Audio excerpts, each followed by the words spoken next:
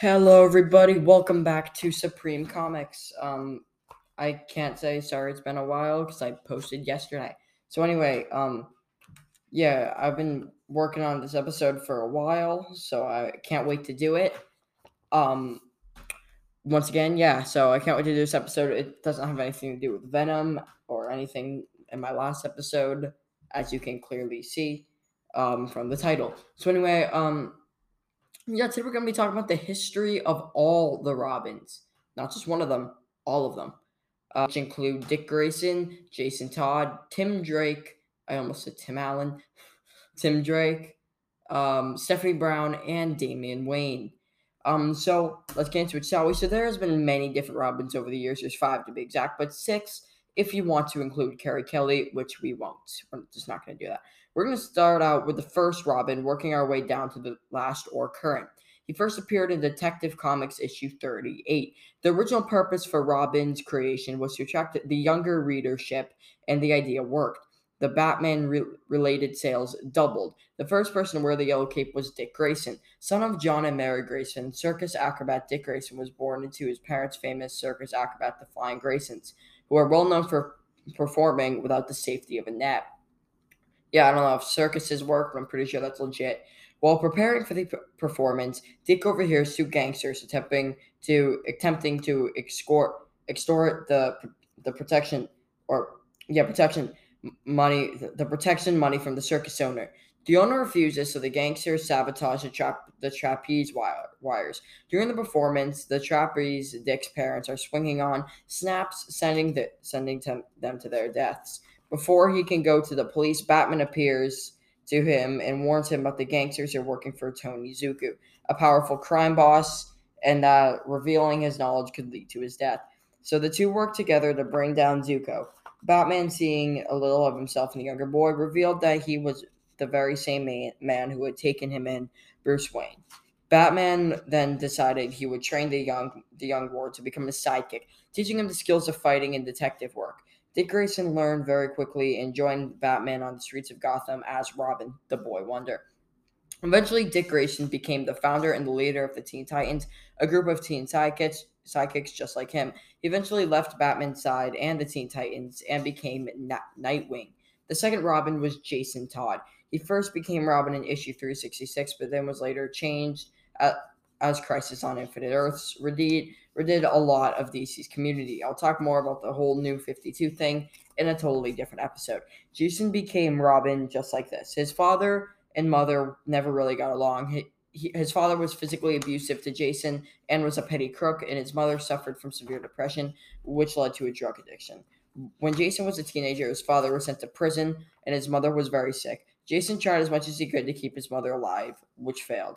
The Joker attack. The Joker actually made her death seem like an overdose, when in reality she did not die.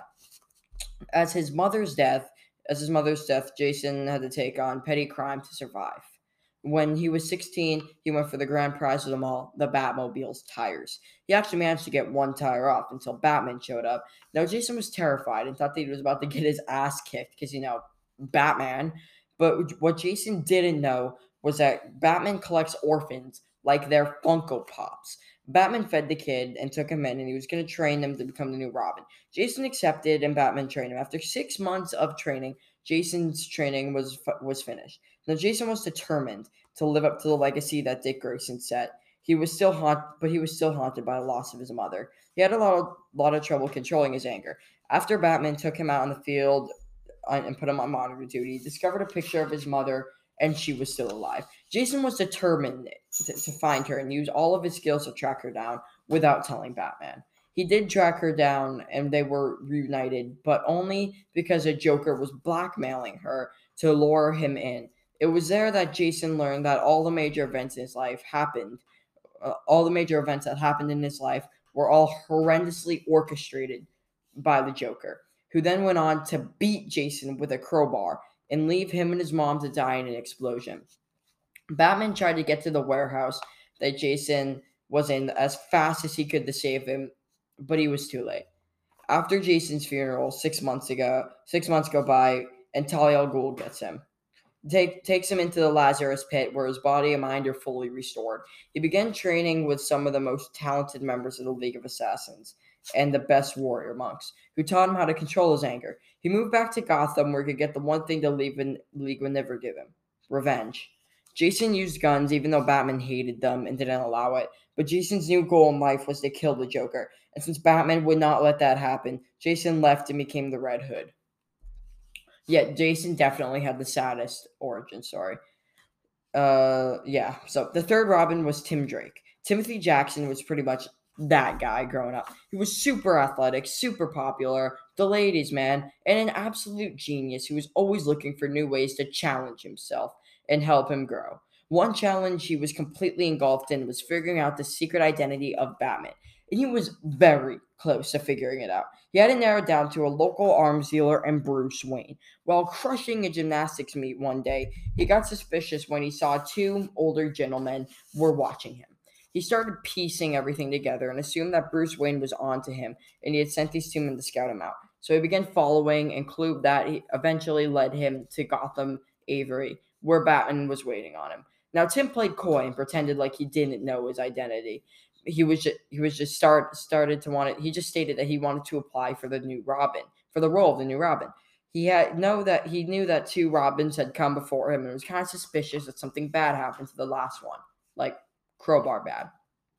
Batman turned down the offer and left, but this only lit a fire under Tim and motivated him even more. He was so determined to become the next Robin that he even went and crossed the Penguin just to get Batman's attention. He hacked Cobblepot's bank account, leading him to send assassins to Tim's house. Now, obviously, Batman came and protected Tim's family, but this whole thing forced Tim's family into witness protection, where Tim started using his middle name as his last name, now going by Tim Drake. However, Batman finally came around. Tim got the invite to Wayne Manor and even acted surprised when he saw the Batcave. Not much time passed after that, and Batman started seeing his true potential and offered him the role as the new Robin. Tim agreed under one condition. He did not want to replace Jason Todd. He wanted to honor him, so he started going by the new name Red Robin. Later on, Tim's father forced him to stop being Robin due to the dangers, so he was replaced by his girlfriend Stephanie Brown, who was spoiler at the time, but gave up to be the fourth Robin. Her career of Robin was short-lived due to Batman firing her from the sidekick role after she disobeyed his orders on one occasions. Tim eventually decided to become Robin once more against his father's wishes, but despite the dangers, he reluctantly allowed Tim to continue as Robin. After Batman's apparent death in Batman R.I.P., Tim still believed Batman was alive and goes on a worldwide search to find Bruce Wayne. Which now brings us to the fifth and most current Robin, Damian Wayne. As Damian's last name suggests, he is the son of Bruce Wayne, and his mother, this is going to sound interesting, Talia al Ghul. Yes, comics are weird. It was revealed that in the Batman and Son storyline that Talia al Ghul had drugged Batman one night out somewhere in the desert and had her way with him. That's all I can really say without being shut down for inappropriacy.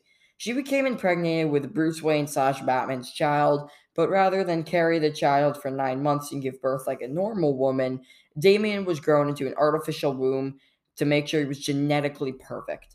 After years of training from her and the League of Assassins, she captured Batman and revealed that she had a son with him. And obviously, Batman was incredibly surprised and had no idea of this, which now Talia al Ghul was leaving in his care. Fast forward to when Bruce apparently died, Dick Grayson took over the mantle of Batman and made Damian Wayne the new Robin. Upon Bruce Wayne's return to the role of Batman, Damian Wayne continues as Robin, but this time along his father's side.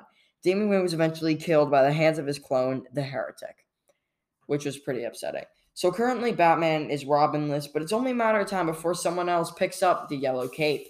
I hope you guys enjoyed this episode. I worked hard on that. Believe it or not, scripts are very hard to write. Yeah, thanks for listening. I will figure out a way to put my episodes on my YouTube channel. Maybe I can get that to happen. So if you will, please go subscribe to my YouTube channel. I will the most deeply appreciate that. I will love that a lot. I will put the links in the episode description. Bye, guys, and remember, just go watch Venom: Let There Be Carnage, and hopefully, I don't know, on my YouTube channel, comment me some requests you want for episodes, and I'll see you on the next one where we talk about all things comics. Bye.